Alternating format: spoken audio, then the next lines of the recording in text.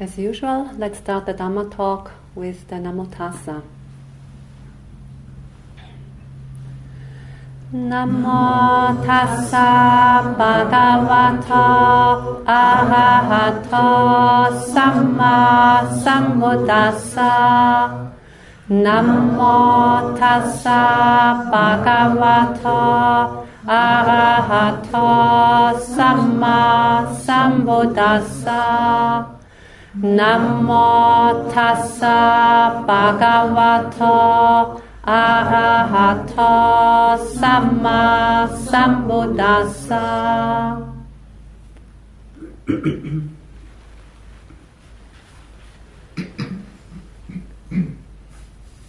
Tonight in this Dhamma talk, I'm going to talk about something which I consider to be quite an important and helpful aspect for the practice, but it is often a bit neglected. And also it's a bit neglected in really talking about it or giving a full Dhamma talk on it. It's about the walking meditation.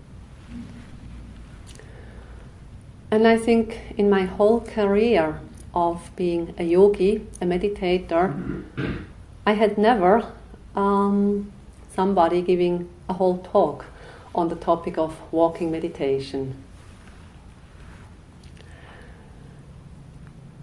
So, walking meditation, why should we do it? Walking is something we do basically every day. It's a daily activity for most of the people.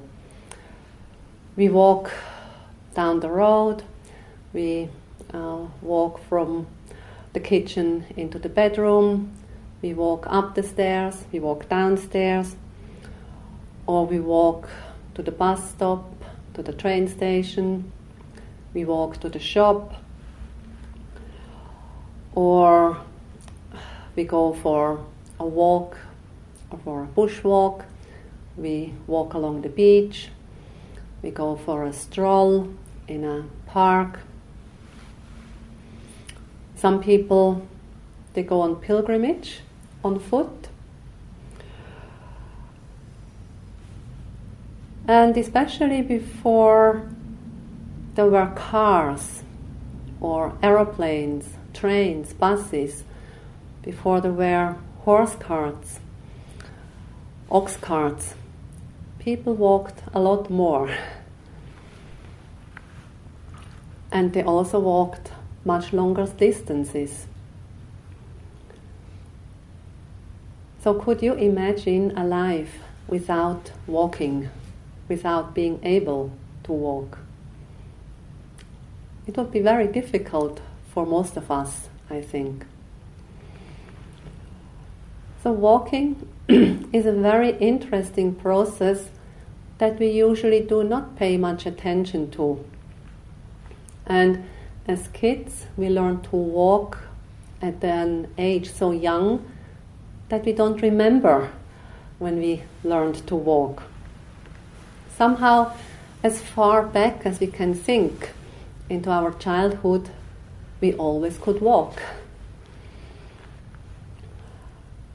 Maybe it's only after hurting a knee or spraining an ankle or breaking one's leg or through an accident, with the leg, that we need to learn to walk again. And it's in such moments when we become really aware how much we take it for granted that we simply can walk. So as I said, walking, it's actually such an interesting process, but usually we do not really pay attention to. However, for our meditation practice, for our Vipassana meditation practice, walking becomes a very important and, as I found, an extremely helpful part of the practice. And I do not know how I would have survived my many years of intensive practice in Burma were it not for the practice of walking meditation.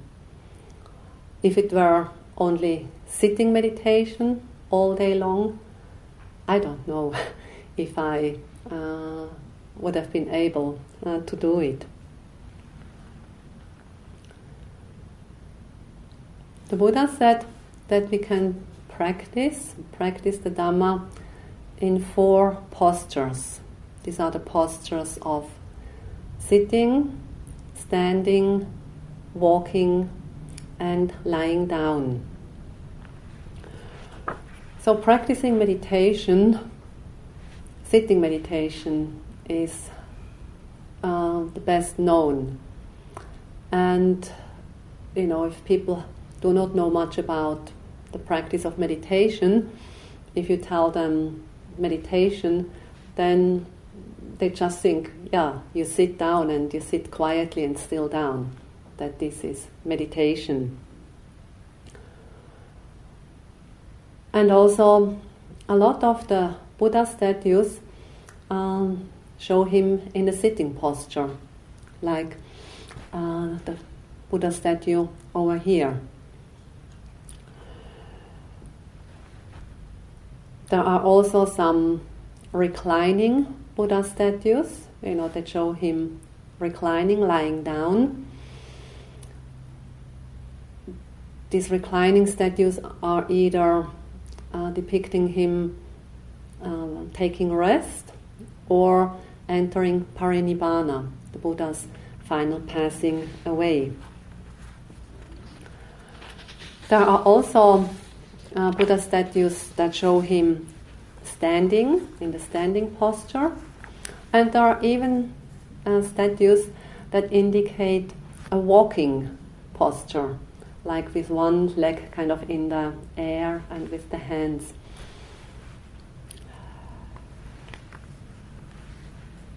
So, yes, the Dhamma can be seen, realized and understood in whatever posture we find ourselves. Insight is not dependent on a sitting posture.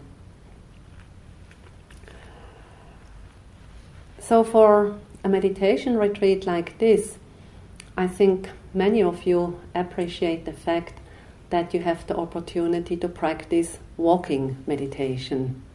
Imagine you would spend all day in here, sitting. Would be quite demanding. So, alternating between sitting and walking, I found very helpful, very conducive for the practice of meditation.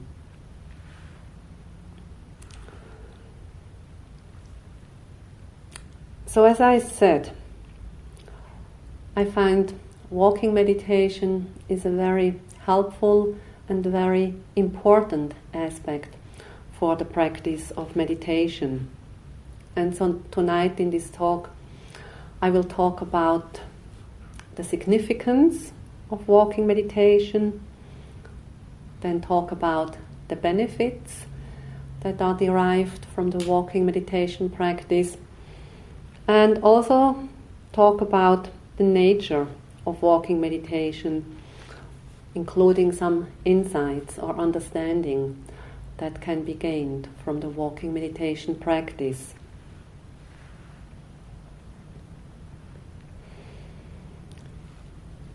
So first, in regard to the significance of walking meditation. So walking meditation is an integral part for the development of continuous mindfulness. As is also the moment-to-moment mindfulness in all the daily activities. That's also an integral part for the practice, to make sure that our mindfulness becomes continuous and sustained. As I've already pointed out, that in order for mindfulness to become really strong and sharp and penetrating, it needs to be continuous, it needs to be sustained over longer and longer periods of time. This can be compared to boiling water. If you want to boil water, then you have to turn on the kettle and leave it on until the water comes to the boiling point. If you turn on the kettle a few moments and then turn it off, wait a bit and then turn it on again, turn it off again. In this way, turning the kettle on and off, the water will never come to a boil. And so likewise, when mindfulness has big gaps in between, it will never develop the necessary strength for penetrating insight to happen. And as I've also pointed out, continuous mindfulness from moment to moment deepens and strengthens our concentration in Vipassana meditation. And as I explained this morning, it's this sort of momentary concentration that we develop, where the mind is one-pointedly focused on a given object in every moment. So even though objects change, but the mind is just focused in each moment on the particular object. And in this way, concentration becomes really strong.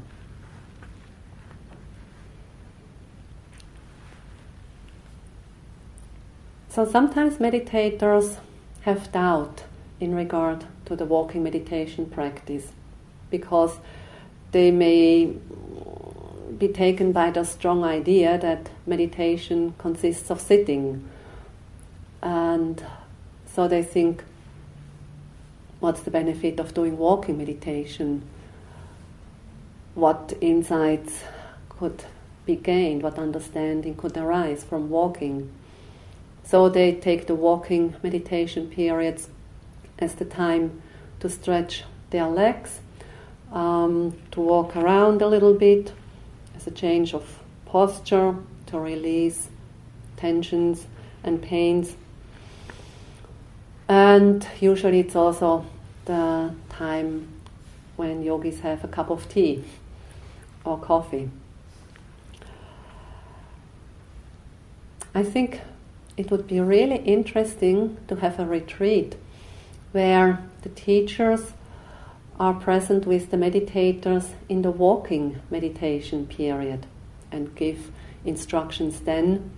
And the time of the sitting meditation would be the time to have a little break, to go to the toilet, to have a cup of tea.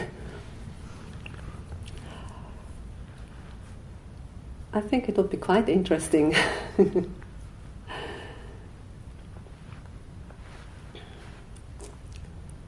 In regard to the walking meditation, the Buddha mentioned it twice in the discourse on the foundations of mindfulness, in the Satipatthana Sutta.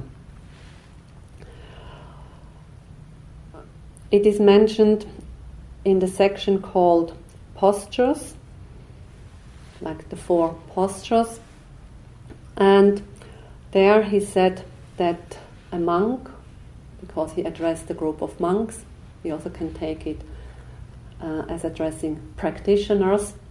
So he said that a practitioner knows I am walking when one is walking. And then the second time he mentions walking meditation, that's in the chapter called Clear Comprehension. And there the Buddha said, a practitioner applies clear comprehension in going forward and in going backward. So, clear comprehension means the correct understanding of what one observes. And in order to correctly understand what one observes, a meditator must be focused or one-pointed. That's concentration. And in order to be focused or one-pointed, to be concentrated, one must apply mindfulness. One must be present and attentive. So therefore, when the Buddha said, practitioners apply clear comprehension, we should understand that it is not only clear comprehension, but also it includes mindfulness and one-pointedness or concentration.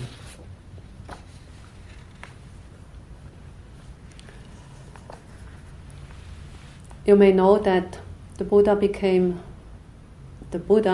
fully enlightened during sitting meditation, while he was sitting under the Bodhi tree.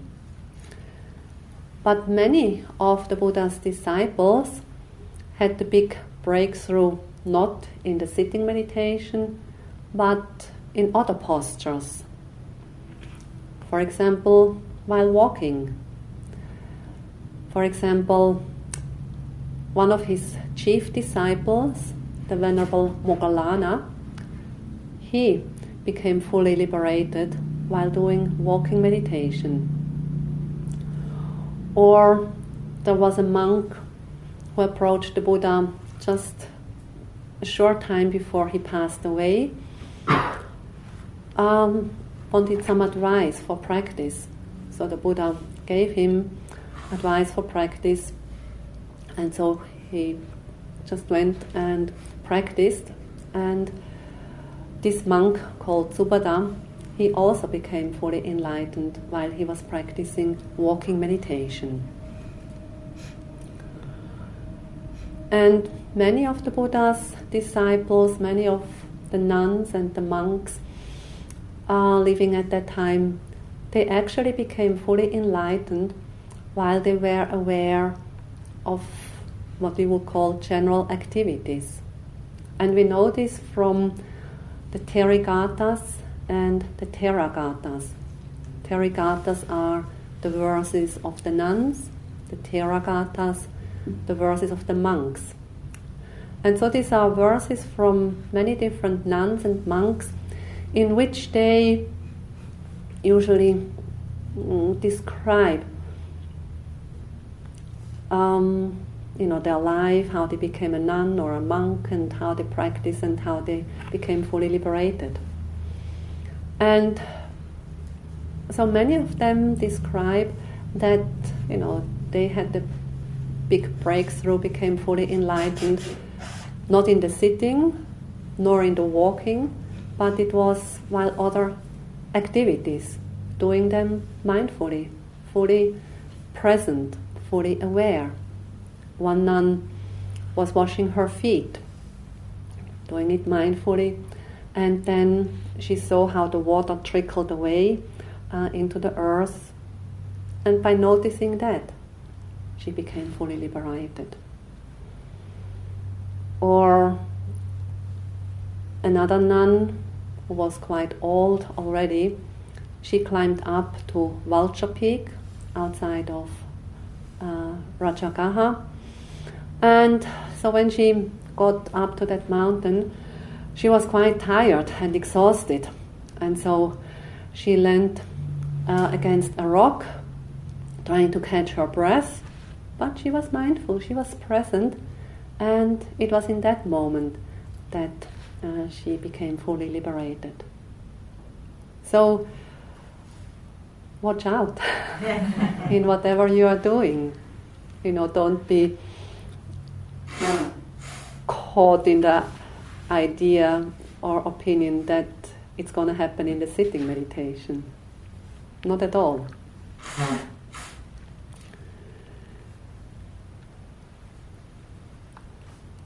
So, yes, walking meditation is very conducive to insight and understanding.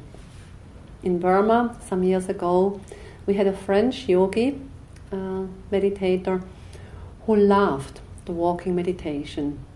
And she could do 2 hours or even 3 hours of walking meditation without taking a break. And she had good insights from that practice.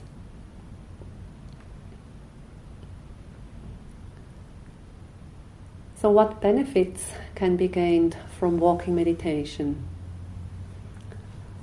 In one discourse, the Buddha mentioned 5 benefits that can be derived from practicing walking meditation. And 4 of these 5 benefits relate to our physical condition. They relate to our health. And I think the Buddha was well aware that a healthy and fit body is a supportive condition for our practice.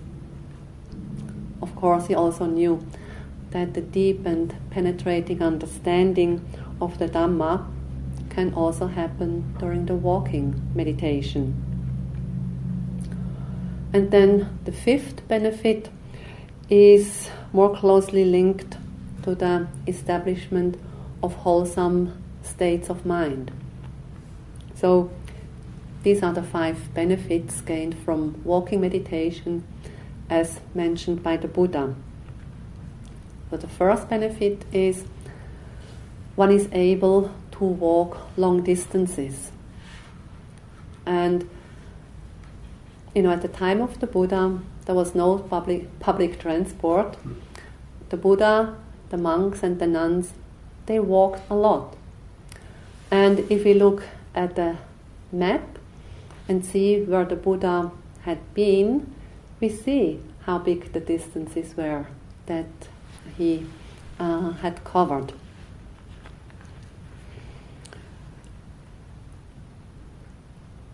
And I came to realize that this is actually true, because before I went to Burma for the first time in 1992, I thought I was going to be there 3 months. And so then I had already planned for the following year to go to Ladakh, to the Indian Himalayas, and do some trekking there. So I went to Burma and I practiced meditation with Sayadaw U Janaka, and he really lays emphasis on slowing down in walking meditation, slowing down in carrying out the daily activities. And so I was following his advice, his instructions, did my walking meditation very slow, even walking from place to place and all the activities very slow. And so instead of just staying 3 months, I ended up staying 6 months, because it was so interesting, it was so thrilling what I was discovering. But then after 6 months I left, because I had organized this trip to Ladakh with my friend, and I didn't feel it right to tell my friend, okay, I'm not coming, you go alone. So I went. And I must say that during these 6 months while practicing, it was always in the back of my mind thinking, I won't be fit enough to go to Ladakh and do trekking. I mean, you go up to 5,000 meters, and how can I manage it? But then I put it away again and just followed Sayadaw's advice. And then when I went to Ladakh, I was fit as ever. It was really amazing to see how fit I was, and walking many hours a day and climbing up these high passes, no problem at all. So it was quite amazing to see that this slow walking actually keeps you fit. Then the second benefit that the Buddha mentioned is walking meditation creates energy, or it boosts your energy. And so therefore walking meditation is a suitable form of practicing meditation when there is sloth and torpor, when there is a lack of energy. The third benefit mentioned by the Buddha is just very generally good health. It conduces to good health. And the fourth benefit is a bit more specific. It helps to have a good digestion. So, not to be constipated, not having the runs. That helps for the practice. Those of you who have been maybe in Asia, practice there and having had to deal with stomach problems of one sort or another, you know how challenging or difficult this can be.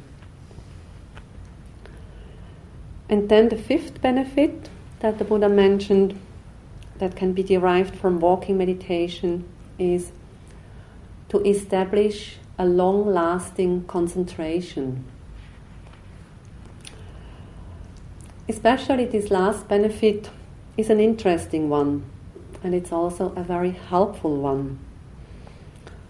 And from my own experience, I have come to realize that the concentration from a very focused walking meditation was really stable, and it lasted for quite a long time.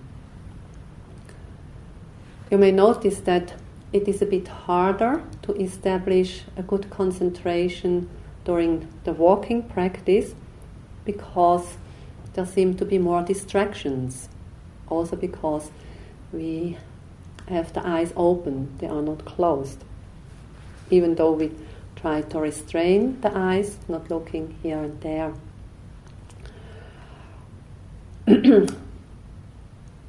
But, when I really also made an effort to restrain my eyes and to be really focused on the movements of my feet, on the sensations in the feet, or any other object that would arise during the walking, then I could attain quite a deep state of concentration.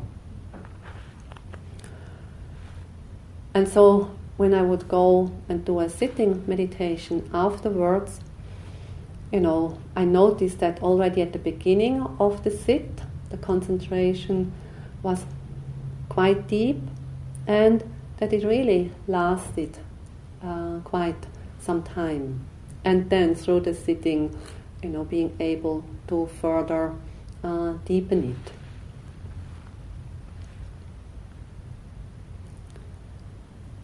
Another advantage of the walking meditation is the fact that the object in the walking is quite distinct, quite obvious. The movement of the foot, the sensations in the foot as we do the walking.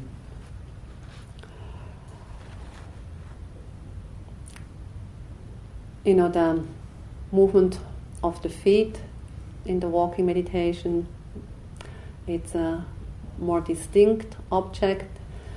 It's more distinct than, for example, the rising and falling movement of the belly. And so because it is so obvious, it's easier for the mind, for the mindfulness, to stay with it, to stick with it, to follow it.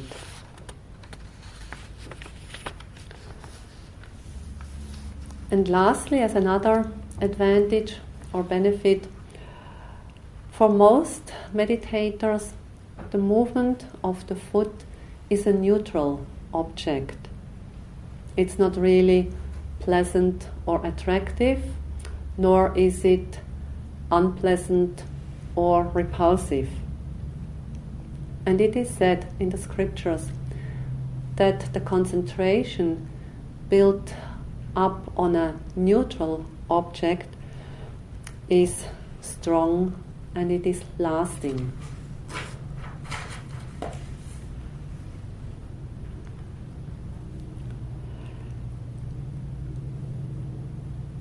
So as I said, in my practice, I noticed when I did a very focused walking meditation, being able to establish good and deep concentration, and when I went very carefully into my next sitting meditation, I noticed how the concentration was quite deep already at the beginning of the sit, and then it lasted well into the sit, and through the practice in the sitting meditation I could further deepen the concentration then.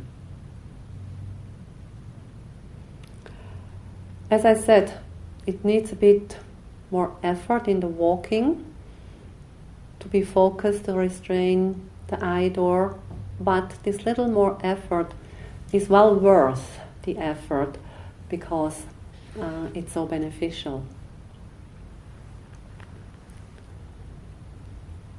Sayadaw U Pandita, who was a student of Mahasi Sayadaw and who has passed away 2 years ago, he had said, a yogi, a meditator, who does not practice walking meditation before sitting is like a car with a run-down battery. So whenever possible, it's good to first do a walking meditation and after that the sitting meditation.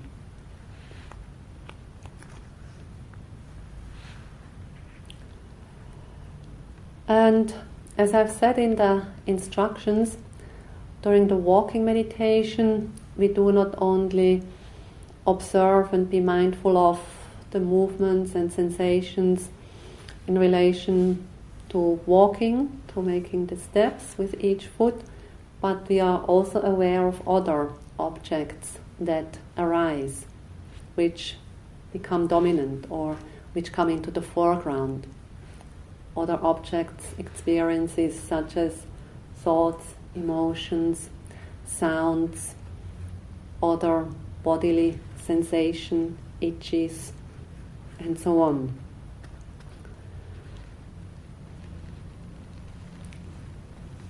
So the same insights can be gained in the walking meditation as they can be gained in the sitting meditation.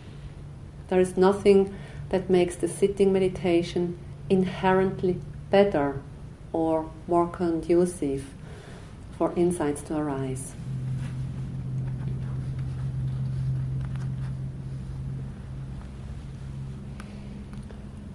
Now I go to the third point, the nature of walking meditation, or some insights that can be gained by doing walking meditation.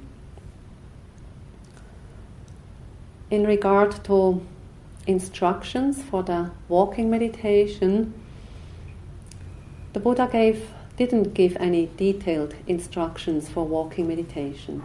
He just mentioned walking, but not how the walking meditation should be done. But I think he must have given some instructions. But then later on, different teachers have given different instructions for doing the walking meditation. So in Burma, I learned to practice walking meditation according to the instructions given by Mahasi Sayadaw, and as they had been handed down to Sayadaw U Janaka, who was my first and main teacher in Burma. So as you know, in the method based on Mahasi Sayadaw, meditators are instructed to pay close attention to the movements and sensations in the feet as they are walking. Last Saturday, I have given you the instructions for the Vipassana meditation practice, and in regard to the walking meditation, I have given the instruction to first of all note each step as a whole. So doing a step with the right foot, being aware of that movement, doing a step with the left foot, being aware of the movement with the left foot. So one step after another, left, right, right. Of course, also noticing when the foot touches the ground, when the step is finished. And then I've said one can further break down a step, notice more detailed different parts of the step. And so the next instruction I've given you is to observe each step in 3 parts: the lifting, pushing, and dropping. In the course of this retreat, I will give you further instructions for the walking. Now, just to let you know what lies ahead. So, next step would be 4 parts to each step: lifting, pushing, dropping, plus the touching when the foot touches the ground. Then the next step would be 5 parts, which would be lifting, pushing, dropping, touching, and then the pressing, the increasing pressure on the foot as we shift the weight to the foot in the front. Later on, we also can be aware of intentions, like before each step, before each movement, there is actually an intention, a mental impulse that happens that then actually causes the movement to happen. But for these intentions to become clear, or that we are able to see them, our mindfulness must be sharper, concentration be deeper, because it's a very fleeting, short moment that happens in the mind.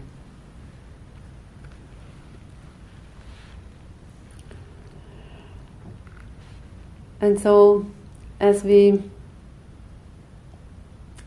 are mindful of more and more parts of the step, as we have a more detailed awareness of each step, this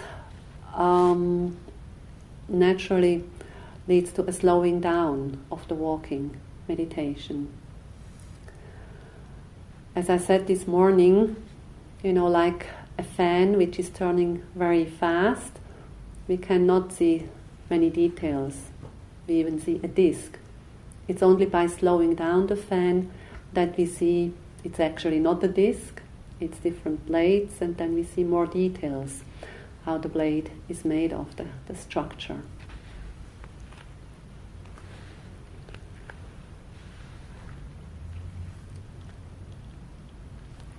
So what insights can be gained from the walking meditation? Basically, the 3 general characteristics can be clearly experienced and understood. These are the characteristics of anicca, dukkha, and anatta: impermanence, suffering or unsatisfactoriness, and not self or impersonality. But we also come to see and experience the specific characteristics very clearly. Like each experience has also specific characteristics, and in relation to the body or to bodily experiences, they pertain to the so-called 4 elements. I've mentioned these elements this morning. So then we come to clearly see how these 4 elements have their specific characteristics. As I said this morning, the earth element has its specific characteristics of hardness and softness. The water element has the specific characteristics of fluidity, liquidity, and cohesion. The fire element has the specific characteristics of heat, warmth and cold. And the air element has the specific characteristics of motion, movement, vibration, and also support. And so during the walking meditation, as we are closely aware of the movement, the sensations of the foot, we can get a direct experience of these four elements. So it's really a direct, intuitive experience of these four elements rather than knowing them intellectually. So for example, let's say we observe four parts: the lifting movement, pushing movement, dropping movement, and the touch sensation.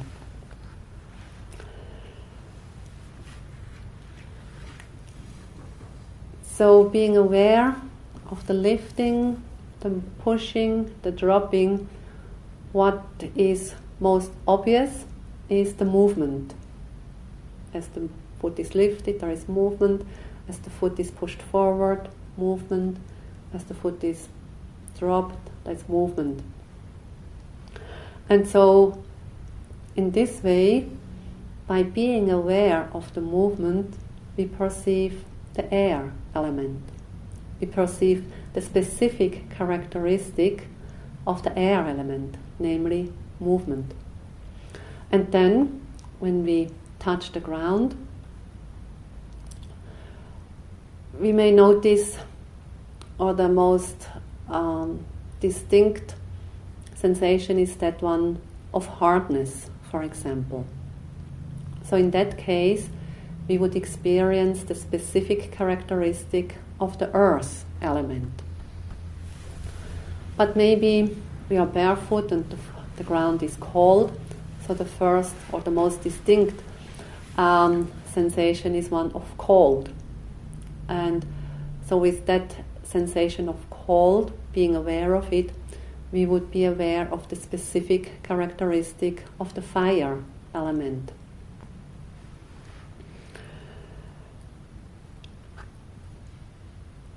Or else, as we put the foot down on the ground, maybe this sensation of stickiness is the distinct feature of that sensation.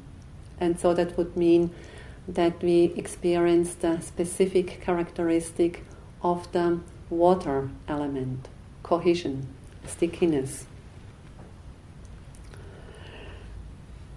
So by paying close attention to just one step in the walking meditation, these four elements can be directly, personally experienced. One can see the specific characteristic of these four elements.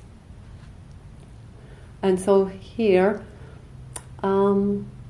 we are no longer on the level of concepts, but there we see an absolute reality, just the experience of cold or movement.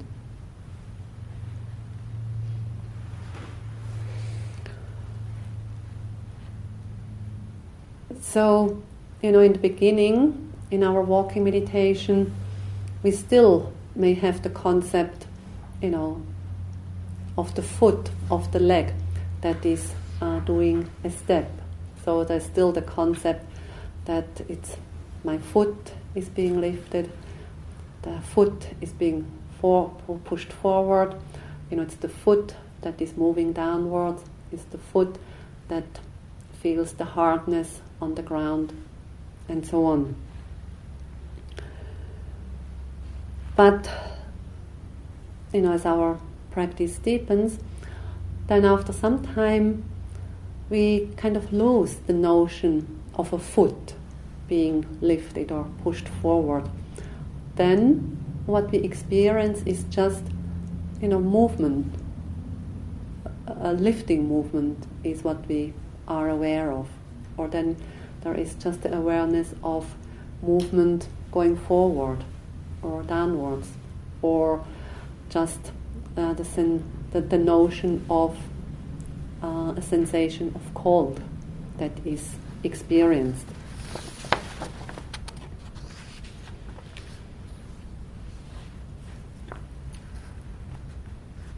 And later on in the practice, it's not only that we lose the notion of the foot, or that we are no longer aware of the shape or the form of the foot, but that the whole leg can kind of disappear. We are no longer aware of a shape of a leg, or even the whole body. But what we are aware of, what is perceived, is movement, or hardness, or warmth, or cold. And so then the experience is, it is walking. There's no longer I am walking or my body is walking, but it's just this experience. Walking is experienced, or movement is experienced. And so in this way we shift from the conceptual level, where I am walking, my foot is being lifted, to movement is happening, coldness is perceived. So that's moving to the absolute level.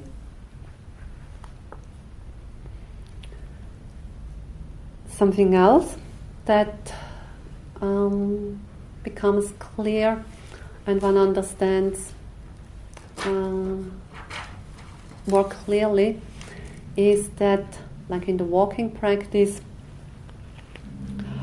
there is the movement of the foot as a physical process, and then there is that part which knows the movement of the foot.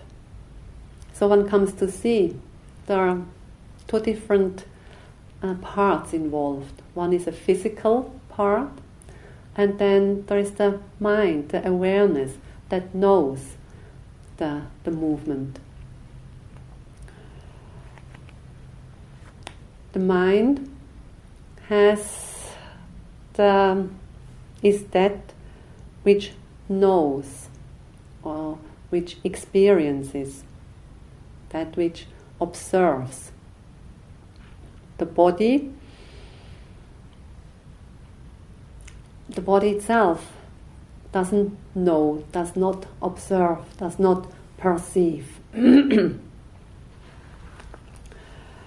So in this way, one comes to differentiate between the body and the mind, differentiate between physical phenomena and mental phenomena.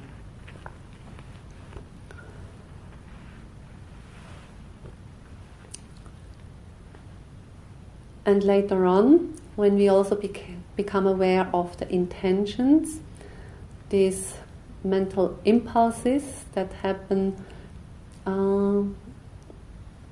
just before a movement starts, so then we come to see that the movement does not happen just by itself, but that it is this mental impulse that makes the movement happening.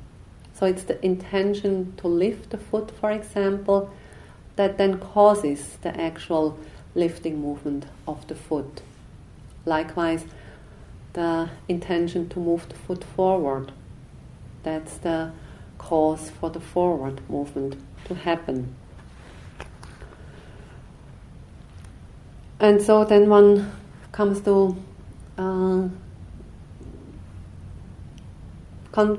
see the cause and effect relationship. One comes to understand conditionality.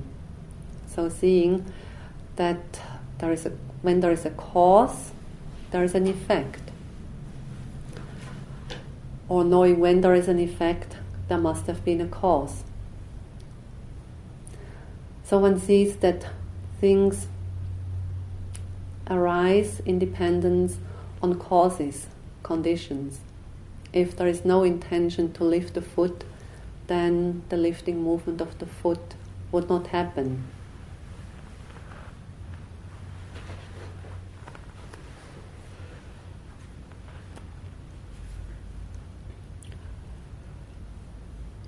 As I already said, in the walking meditation, also the three general characteristics can be experienced, can be seen and understood. In regard to impermanence, the anicca nature of all conditioned phenomena, very generally, initially, one comes to see, for example, the lifting movement begins and then comes to an end. After that, the pushing movement starts, comes to an end. Then the dropping movement begins and ends. And once, the lifting movement has stopped, once it is finished, then it's gone. It's completely gone. It's not there anymore. And then pushing movement is something new that arises. Or, even making a step with the right foot, making a step with the left foot. So after the step of the right foot is done, then that movement is finished. It's gone. It's no longer present. Then the movement with the left foot arises, starts, comes to an end, and then is gone. So in this way, one can start to see the impermanence. Things are not lasting. They are not lasting entities. But as in the case of movement, they are phenomena that arise and pass away, that appear and disappear. And as I've pointed out earlier, later on, one comes to see that, even a lifting movement breaks further down in smaller movement, in smaller units of impermanent moments of movement, arising and passing away, arising and passing away, in very quick succession. So then these moments of impermanent moments of movement become smaller, smaller, smaller, smaller, shorter, shorter.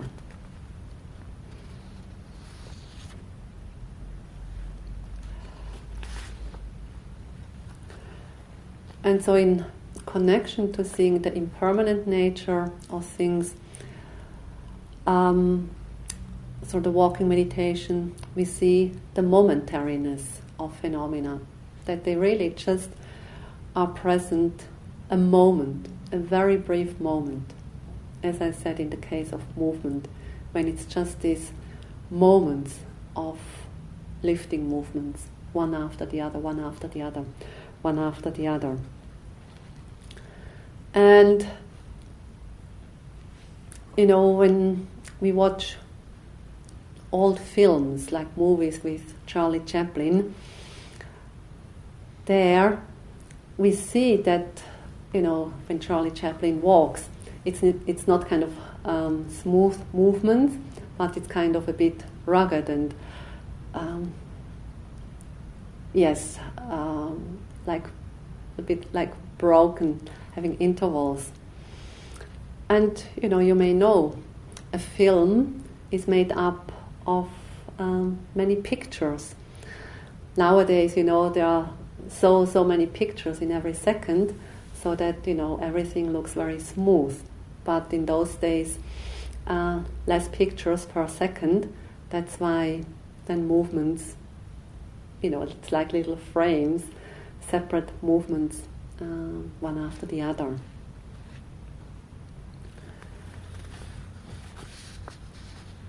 So sharp mindfulness and deep concentration and the slowing down of movements, then it's like looking through a microscope or electronic microscope.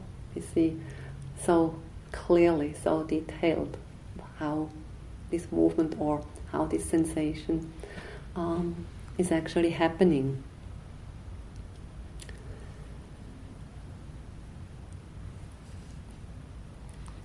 it was in my first or second year when I was practicing at the meditation center in Burma, beside Ujjanaka.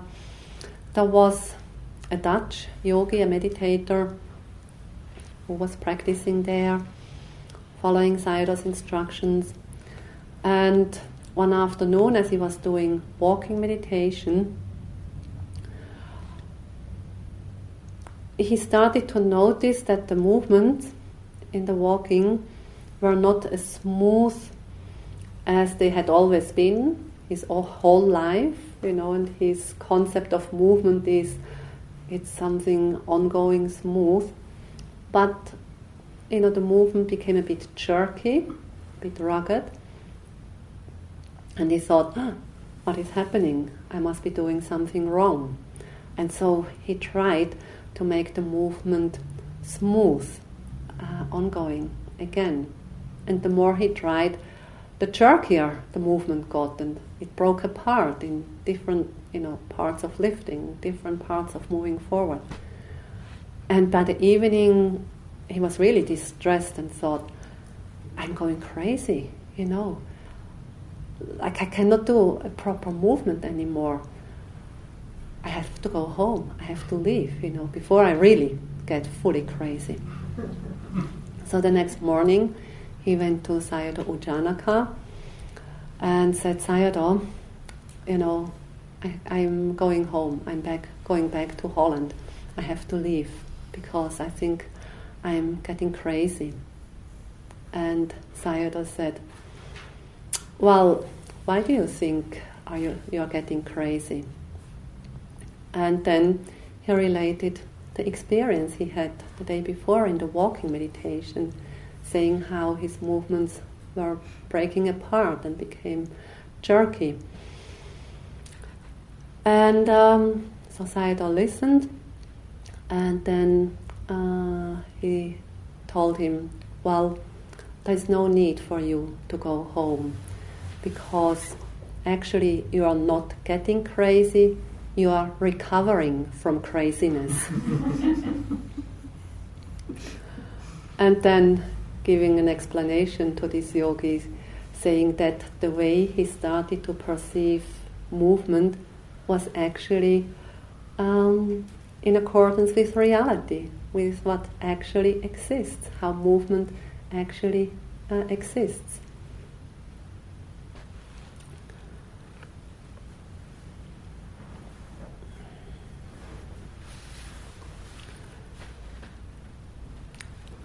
So then, in regard to the second general characteristic, dukkha, dissatisfaction, unsatisfactoriness or suffering, this can also be experienced in the walking meditation in different ways. Just one example how that can happen. So, at one stage in the walking meditation practice, the disappearance of the objects become the prominent feature, what one experiences. So one not only sees the appearance of an object, but it's more the disappearance. So in the case of the movements, it's always like how the movement stops, disappears, or physical sensations, disappears. And so when the mind is confronted with this constant disappearance, the mind can freak out, or it can feel very weary, or feel oppressed because of this constant disappearance. So then there is no more stability, and because everything disappears so quickly, no stability. The mind has nothing to hold on to, nothing can be grasped. And so this is very unsatisfactory, an experience that is not satisfying at all. And so the dukkha nature becomes very obvious, very clear. And, it's a phase in the practice. One goes through and then things change again. Then in regard to the third general characteristic, in regard to the anatta nature, the not-self nature or impersonal nature of phenomena. In the walking meditation, this can be experienced as, after some time, it seems as if the movements happen by themselves, as if we do not need to put effort into make a step, or no effort into lifting the foot, pushing it forward, or dropping. It seems like this movement happen on their own accord. So when, concentration is good, the movement is seen as if it happens by itself. It feels like the movement, the foot is automatically lifted, automatically pushed forward, automatically moves down. And when that happens in the walking practice, it can feel a bit odd. And I remember when it happened to me the first time, to me it felt as if I were a puppet on strings. It was as if a thread was attached to my foot, and as if an unseen hand would pull up the string, and so my foot was lifted. The string would be moved forward, and my foot would move forward. Then the string would be lowered, and my foot would lower. So it was as if there was an invisible force that made this movement happening. And so, the whole process of walking seemed so impersonal. It was no longer I who was walking, it was no longer me who was walking, but it rather felt as it is walking, or I am being walked.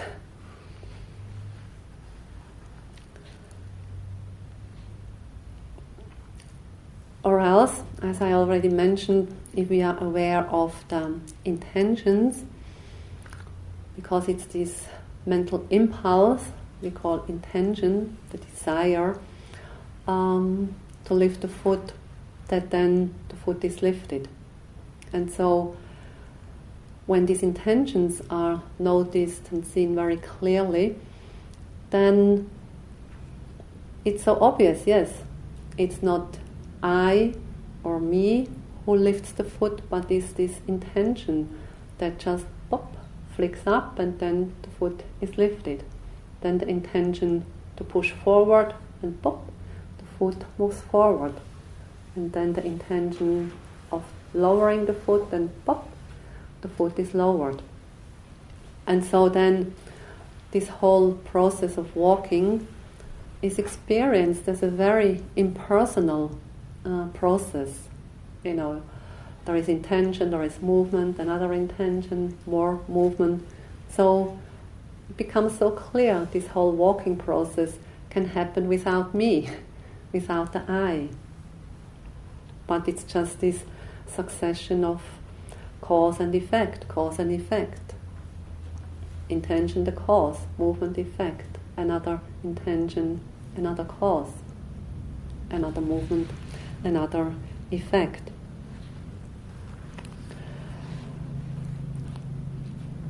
So in my practice I have found that the walking meditation practice was incredibly helpful to understand the impersonal nature of this body-mind process.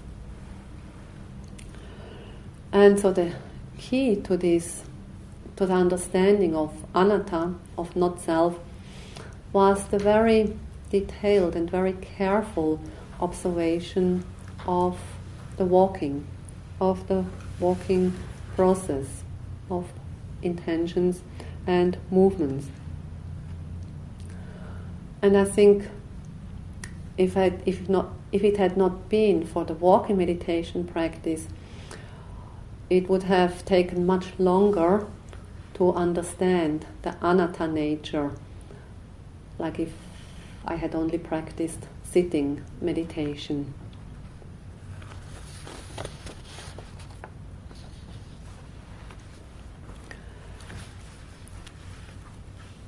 So these are some of the insights that can be gained from the walking meditation, experiencing the specific characteristics, understanding the general characteristics.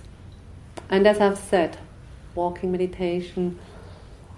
walking meditation, one can deepen one's understanding to the point to become fully liberated, to become fully enlightened.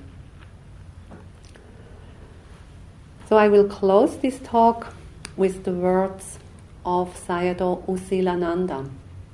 He had also been a student of Mahasi Sayadaw, and he had spent many years in the USA. He lived and taught in the Tathagata Center in San Jose, California. And he passed away in 2005, suffering from a brain tumor. But he had said, walking meditation is conducive to spiritual development. It is as powerful as mindfulness of breathing or mindfulness of the rising and falling of the abdomen. It is an efficient tool to help us remove mental defilements. Walking meditation can help us gain insight into the nature of things, and we should practice it as diligently as we practice sitting meditation or any other kind of meditation. There is nothing to add. Let's sit quietly for a few moments.